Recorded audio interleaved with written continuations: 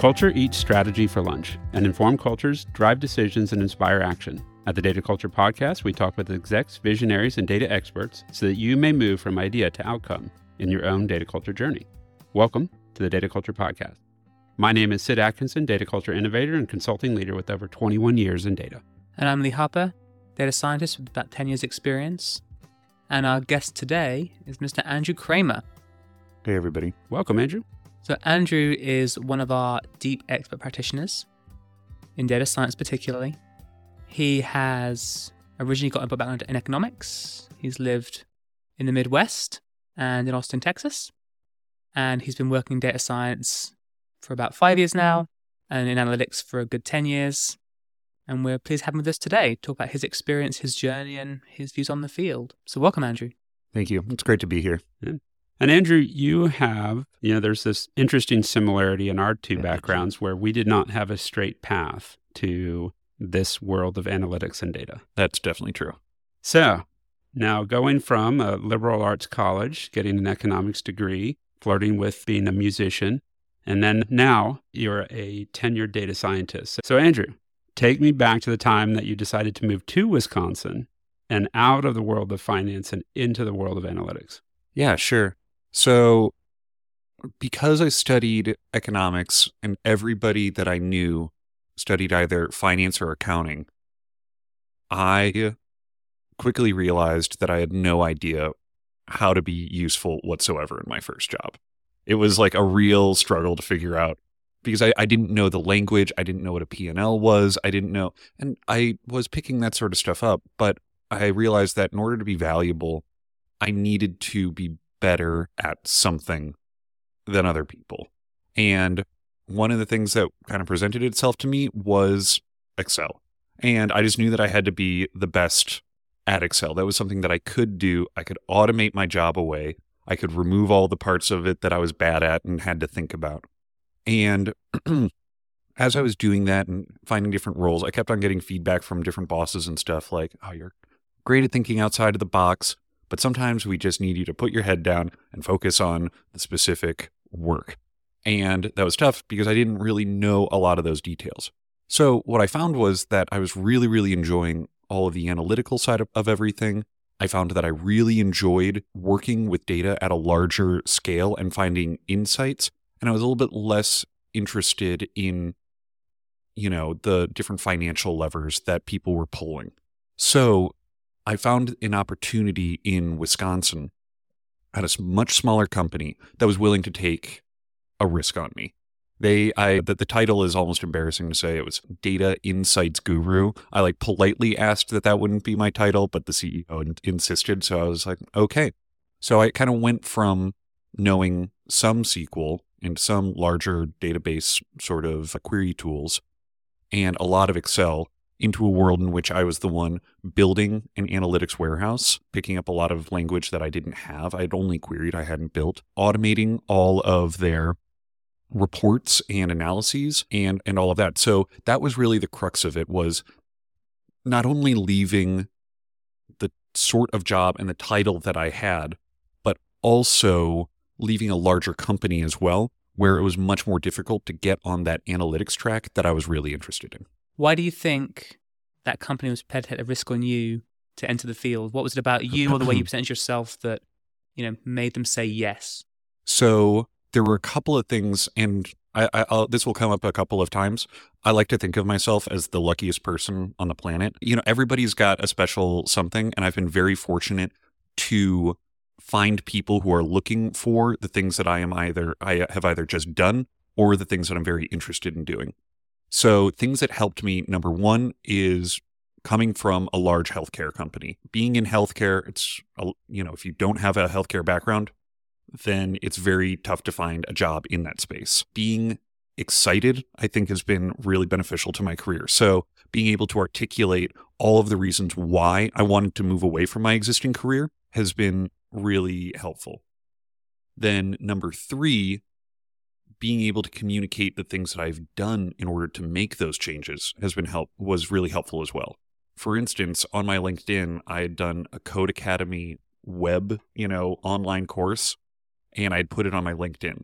I'd only done about a week of it before realizing that I didn't really like JavaScript, but the hiring manager at the startup saw that and really resonated with that because he was a big teach yourself how to do a JavaScript guy. And that is kind of what got on his radar. So in short, going from big to small, being really enthusiastic, showing that you're already putting the investment in so they don't have to, and also being extremely lucky are, I would say, the three things that enabled them to want to invest in me. Also, I was a lot cheaper than somebody who knew what they were doing. Yeah, I have to imagine that your experience with an economics degree was similar to mine. When you go into the world of finance, you might as well, with just plain econ, have, I have psychology or philosophy. It's such a non-practical starting point. Right. And to be clear, I am a huge defender and champion of the liberal arts. And both my parents went to the same school that I did. And a lot of people will say there's zero value in liberal arts. And I would say off the bat, that's absolutely true. It's like, prices go up, people buy less. That's a good thing to know, but that's not going to get you a job. But the skills that you learn from the liberal arts, critical thinking, willingness to learn things outside of your discipline, I would say are things that have really benefited me over time. Also, a focus on like communication of different ideas as well. Big liberal arts guy over. It's a little bit of a bait on that last one because I pretty much am in the same mindset. So when you think about that as a data scientist, how do you think that mindset has actually benefited, your career? Absolutely. So being a data scientist is really interesting because it is such a new discipline. It's only in the last couple of years academic programs have had the title data science, etc. And that has been both a benefit and a problem, I feel, because there is, and always has been in data science, a massive focus on the technical aspects, which makes sense because if you don't know how to write Python, you are going to struggle as a data scientist. There's no way around that. But I think that the most effective data scientists, the people who are out in the field solving problems for businesses, maybe not the people doing research on the newest, sexiest stuff, but people who are trying to solve problems, they need to have that toolkit of being able to communicate with their partners, figure out what the actual problem is, rather than just focusing on tools and technology and speaking Greek to people who don't understand what a lambda is. So now you're at your company in Wisconsin, learning, building data warehouses, even though maybe not fully qualified to do so, but having lots of fun. So what is the next step? What happens after you've been there? Okay, so a couple of different things happen. Number one, I get way better at SQL. I was okay at SQL, and I became really good at SQL. We invested in a product that most people now know pretty commonly. It's a Looker. I got our company to adopt Looker. It helped me automate all of the reports for everybody. Now Looker is owned by Google, and it's a massive company. I went to their first convention, and that was super, super fun. So being in kind of that position of what, not only am I managing the data, but also serving it in, easy ways was really kind of helpful in terms of how I think about data on a larger scale. But then also, when I'd first started and Looker was not part of the conversation yet, and I was trying to automate everybody's reports, I was going to be relying on my old faithful, Excel. However, being at a startup, I had moved from the Windows ecosystem to a Mac. And Excel on Mac, you may or may not know, is not the same program whatsoever. So I was having all sorts of these weird technical issues in which the Mac Excel could not handle the formulas that I was putting in, and I was unable to do my job. So I had to find a new way of being able to do robust analysis quickly. Doing a little bit of research and talking to some of my friends who were much smarter than me, a couple had recommended the R programming language. And I would say that I thought that learning SQL as a non-technical person was impressive. That was a completely different lift than learning R. And I realized that technical people on this call are probably laughing at me a little bit because R is generally considered to be one of the easier language. I know, Lee, you learned Fortran as like your second language. Back in the first language back in the day. Well, yeah, I mean, like when English, Fortran, French, I believe, right? But yeah, so learning how to do that, following a lot of tutorials online, figuring out how do I do Excel thing in R really helped me map the skills that I had before onto this new skill set. And I always recommend leveraging that sort of thing anytime anybody's learning anything. You know, it's good to learn. People in Python will talk about doing things Pythonically and how that is intrinsically better. But if you are moving from something like Java and moving to Python, or moving from R and moving to Python, figure out how to get it working the way that you can understand it, and then figure out how to do it in the quote unquote optimal way that only, 5 neckbeards care about is how I would recommend approaching learning these things outside the box. So in learning R, I also got exposed to the world of statistics. R is a statistical programming language, and the community is so fun. There's the ladies R community. Our Ladies, which is extremely active on Twitter. The CEO or leader of some sort, Hadley Wickham of RStudio, is extremely prolific. The community is just so welcoming, and it just really opened my eyes to what are people doing with this programming language. And a lot of it is statistics, and a lot of it is machine learning. So then I just started ripping through courses online and trying to teach myself as much as possible.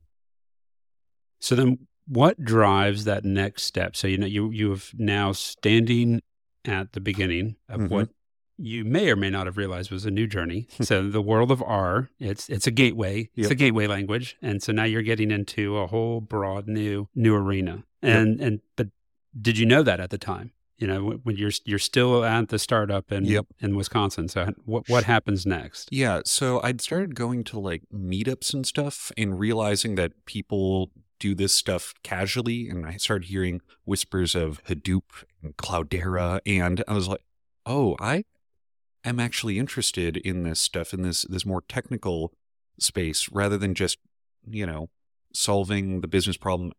How do I use the newer technology to solve these problems that I'm interested in?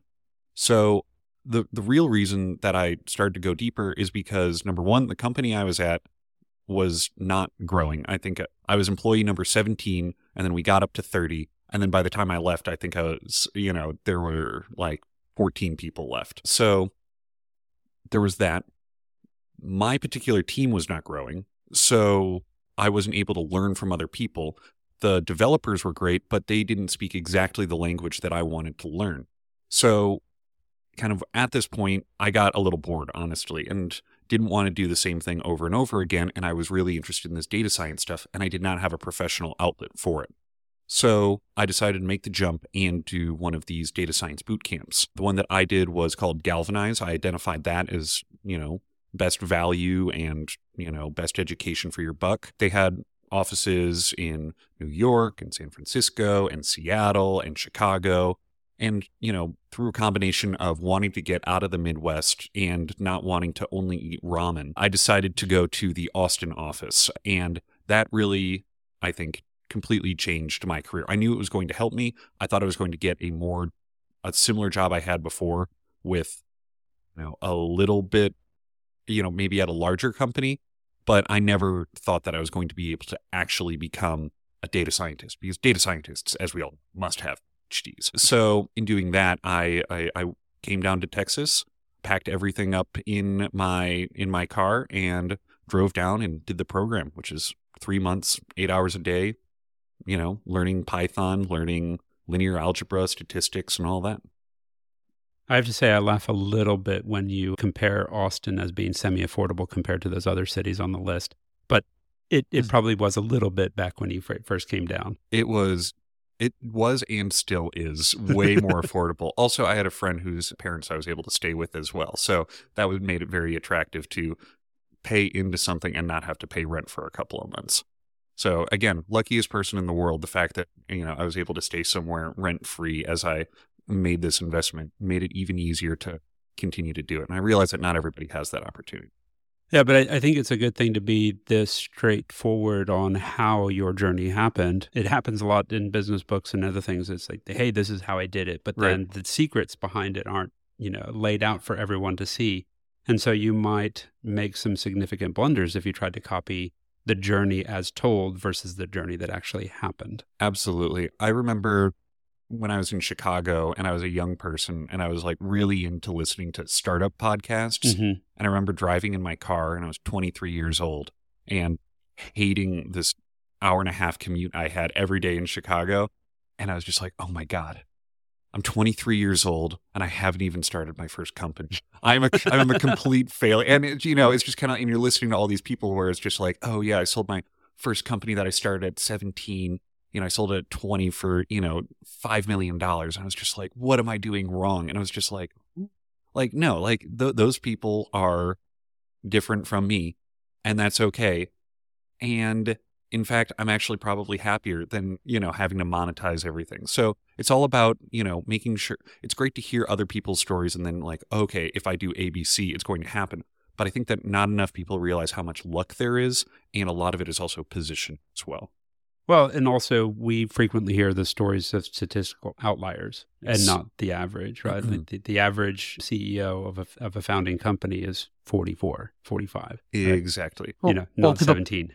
Or people create their own mythologies, right? Yes. We have a messy journey, but that doesn't sell books. That doesn't sell, the dream. Yeah. Right? So if you create a nice mythology around it, then that's a way that you can sanitize and make it also, people also, I've noticed, want it often to be about them. Aren't I great? And what I like kind of about your story is that you're taking, yes, there's things that you've done, but there's also been luck. Yes. But also you've been able to leverage that return on luck. Yep. Like some people do say, you make your own luck as well. And, I've had a little bit of that, right? Learning the right things, things that I've saw in the news and, data sciences. #1 sexiest career, 2013 Forbes magazine, so I kind of knew that was a thing that sounded interesting. So how can I match that? But you never know what's actually going to happen. I thought that I was going to be in, finance until I eventually died. That's kind of that was kind of the assumption. So you don't really know how it's going to pan out. You're such a wonderful storyteller there, Andrew. All right, so we took the philosophical sidebar here real quick, but now we're hit pause. We're in on the TV screen we see Andrew. Yep. He's come to. He's got his little backpack on. He's here in Austin and doing data science. So what happens after Galvanize? Right. So Galvanize is not only a data science learning bootcamp, but it is also got a WeWork-esque collaborative work environment as well, that a lot of, either tech professionals or startups will rent space in order to be part of a smaller tech community. And one of the companies that was in there was a company called Cerebri, was a data science company. And I'd been able to develop a couple of relationships with folks at Cerebri. Also, I was going to say I developed a relationship with Lee as well. This is another huge stroke of luck that I was in the same class as Lee. Lee was kind of the unofficial second professor of the course. I would not understand, the Bayes theorem without him. And I was able to develop these relationships with the folks at Cerebri. And I knew a couple of the people had already gotten offers at Cerebri. Lee had gotten an offer at Cerebri, and then another one of our good friends, Michael Engling, had gotten a job at Cerebri as well. And I knew that they were doing data science work, and they were doing data science work at a data science company. And that was extremely attractive to me because one of the things that I did learn about doing analytics in different places is I find that I much, much, much prefer to be the product than somebody who is providing insights about the product. Because if you are the product, the company is going to listen to you and put a lot of investment in you. If you were talking about the product, then you are getting a lot of feedback from the product itself and the product people, and you are not the focus. You are just, everything you do is in support of the product. You are not the focus. So I was really excited to work somewhere where I was going to be part of the solution. And Cerebri was great. Like, they hired a ton of really young, smart people. I was kind of in through the gate before they stopped hiring people without PhDs, for better or for worse.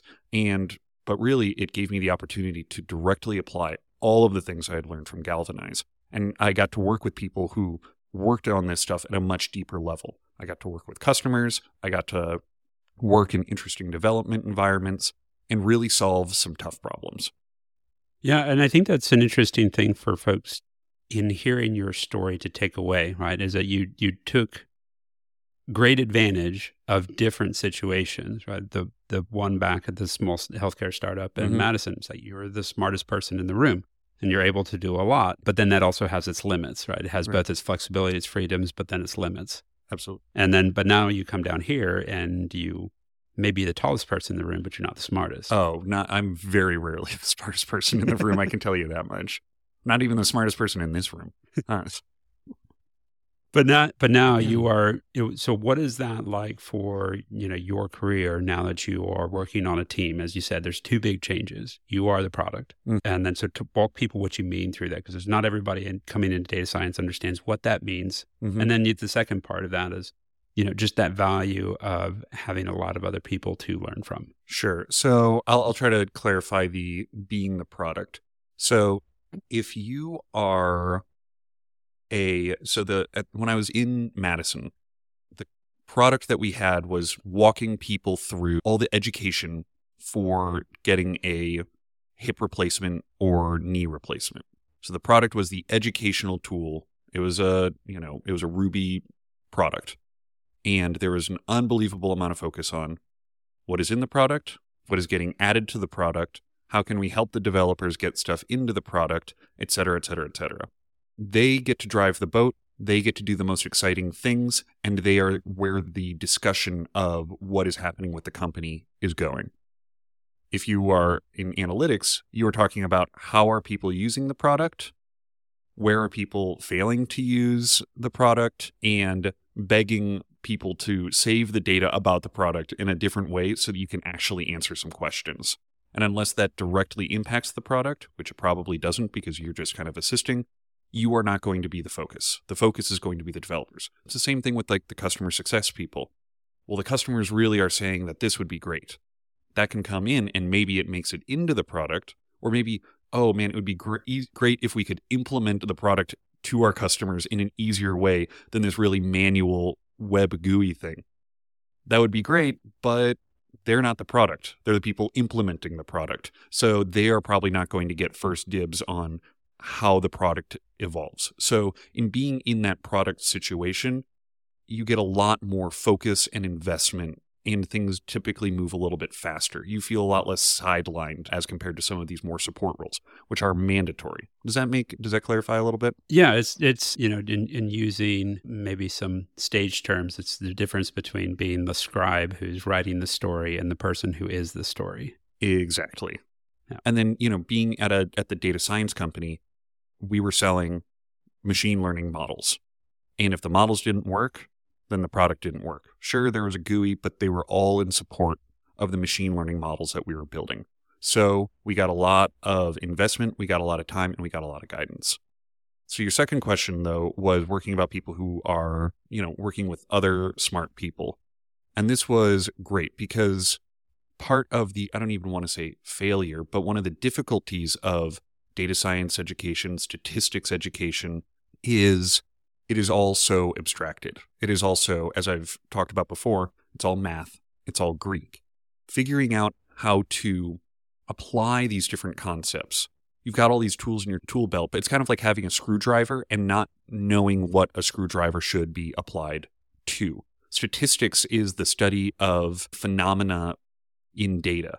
I'm sure that Lee could give me a better definition of that, but finding patterns in data, finding, patterns in distributions. And when you learn statistics, you don't get a big data set and somebody says, describe this in some interesting way. Help me provide business value.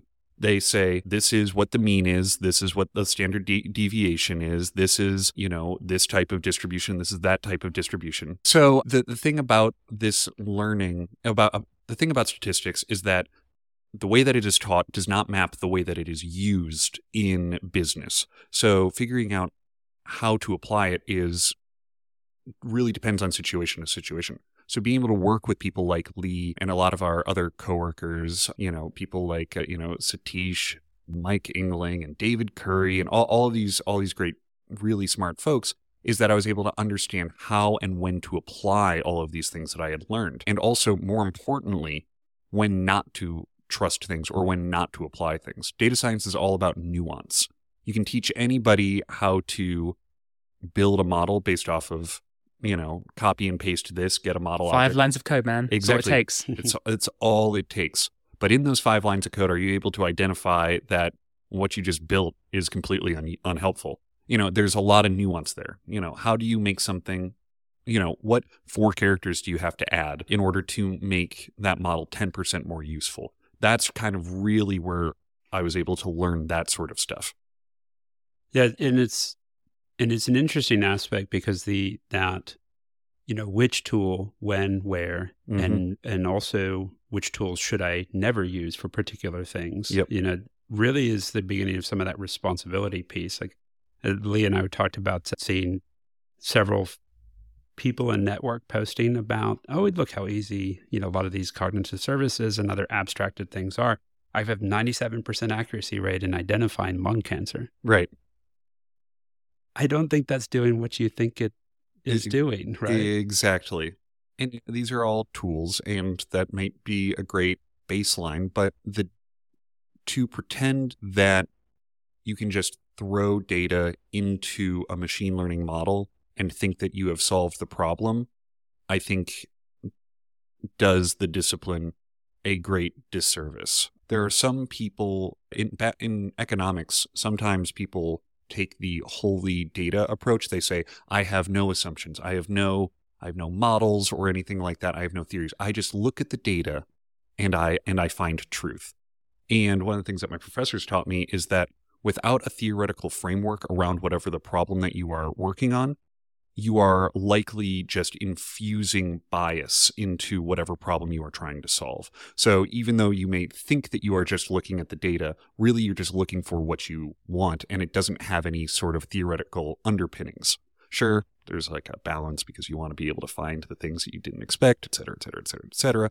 But when you're working on these different problems, say breast cancer, it's really important to know theories and how breast cancer research happens and the biology and all of that sort of thing. So also in this process, it's working with smart people that are not data scientists as well, figuring out how people approach the problems themselves. What is that tribal knowledge that already exists? And how do you encode that into your models as well? Well, and then also making sure that you have asked all the right questions, because even back to that example of no theories, no framework, but then your first bias is, I have all the data I need potentially for the questions that I might have. Exactly. So now, Andrew, you have done your tour of duty, shall we say, at Cerebri. Yep. And you have then looked further on. So what was that next step? Why did you decide to do something different? So the sort of work that we were doing at Cerebri was really fun and exciting, but I was finding that being the product for a singular product meant that the number of different projects I got to work on and the amount of time on each product was kind of getting a little bit slow for me. I find that building the first model or the first couple iterations of a model is really fun. I don't really like optimizing a model to get it from 96% to 97%. That's just not as fun for me, and it takes a long time. So I had also, Lee at this point had left for different companies, and then he had actually come and work for you at Catapult Systems. And Catapult Systems is a consulting company. So I was really excited about the prospect of being able to work on a number of different problems in a number of different spaces and being able to start that transition from being a wholly technical person who's kind of blocked off by a number of layers of project managers and all that sort of thing into somebody who got to define the problems, solve the problems, and architect the problems as well. So now you really moved from, Cerebri, you were pretty much an integral part of the product to then consulting where you inherently are the product. Exactly. So how did that feel? What was that like?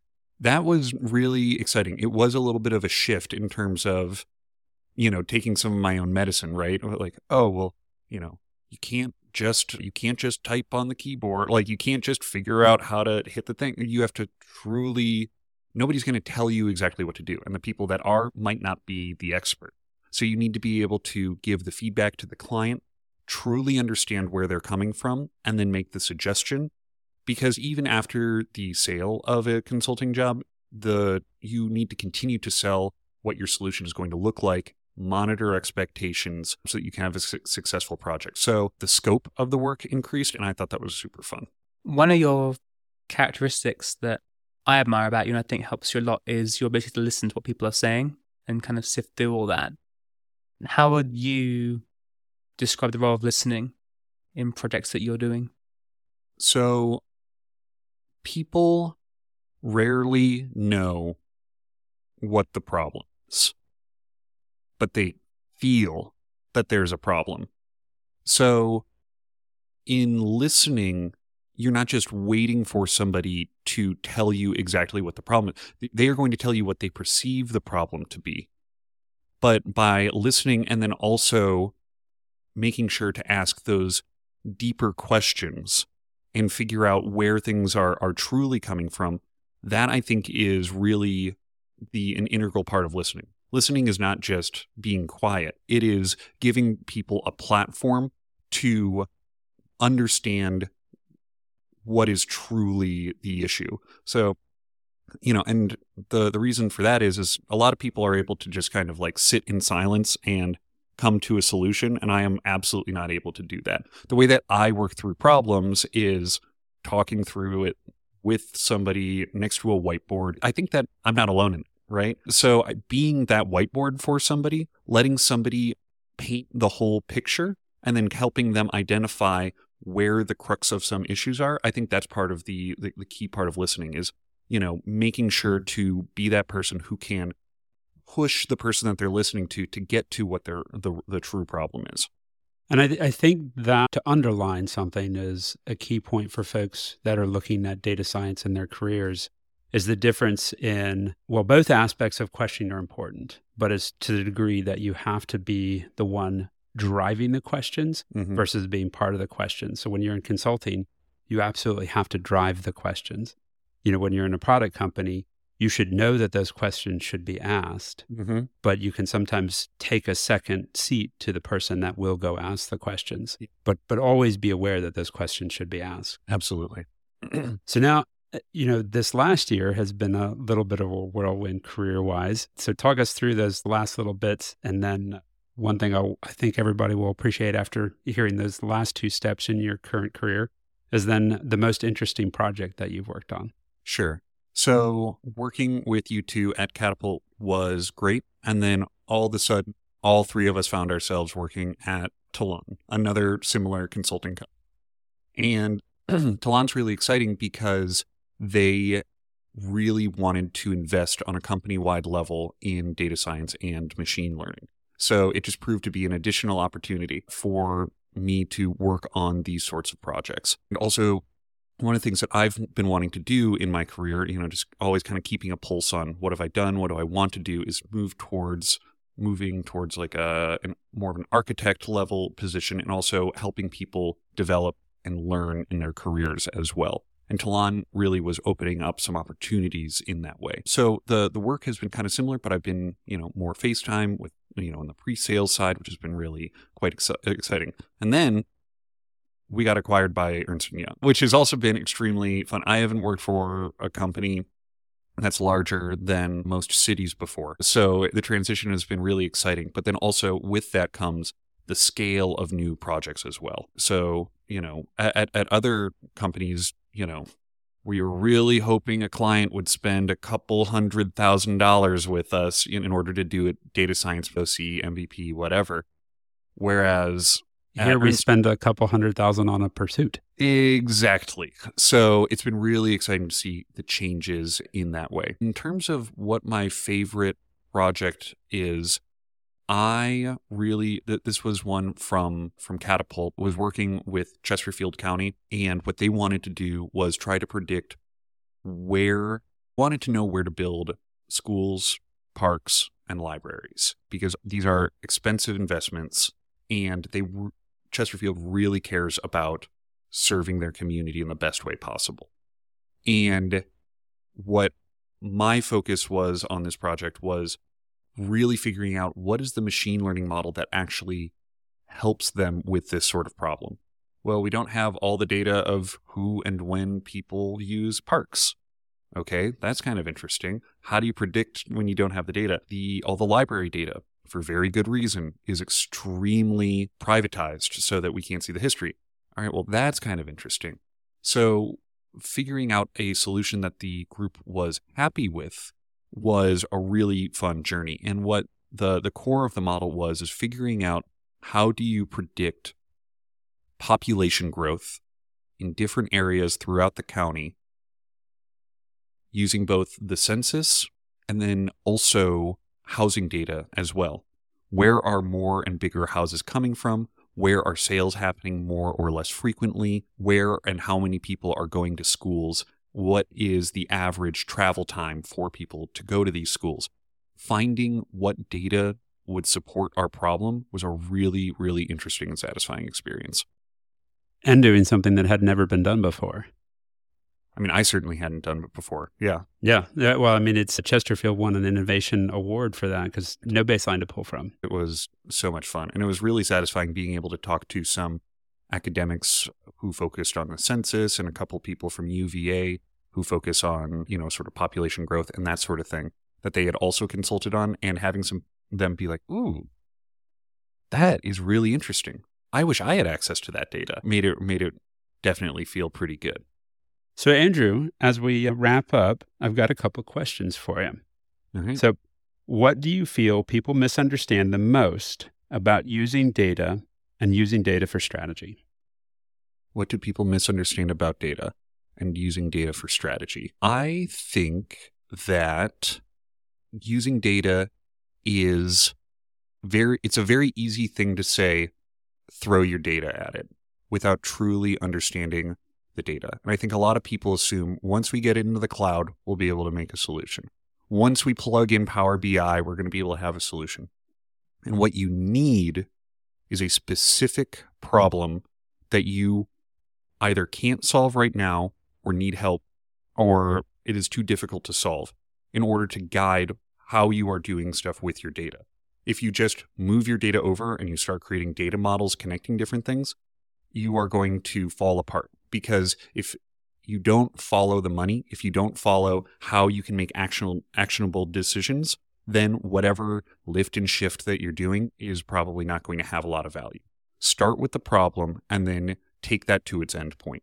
From a machine learning perspective, a lot of people say, well, we just want to use ML. You don't just want to use ML. Well, I mean, you do because it's fun and cool and popular and all and mysterious. But you don't just want to use ML. You want to fix a problem using machine learning. And figuring out what those problems are that actually require machine learning is incredibly important. Well, thank you, Andrew. Yeah. And I think the key thing that we've heard as far as having a successful career, are being curious, asking questions, and putting a lot of investment in your own self-learning. Anything else you'd add to that? Also, develop good and close business relationships.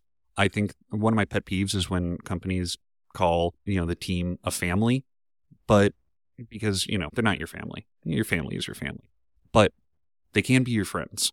And I think that even just like the people in this room, developing and cultivating good friendships that are outside of just the business, I think is really key in order to finding new opportunities and having people think about you and you thinking about them. People want to invest in people that they're friends with. So that's also another part of, of kind of investing in yourself and investing in your relationships. Well, Andrew, thank you for your story today. Thank you for taking the time.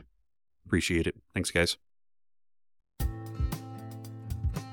Thank you for listening and being an advocate of the data culture community. Curiosity intersected with data can inform and inspire change for the betterment of all. Let's build cultures to make this happen.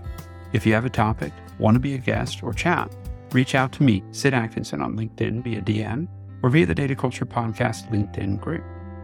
If you haven't already subscribed to this podcast, please do so anywhere you get podcasts. Be sure to join our LinkedIn group to engage with your fellow data culture changemakers and visionaries. Thanks again for listening.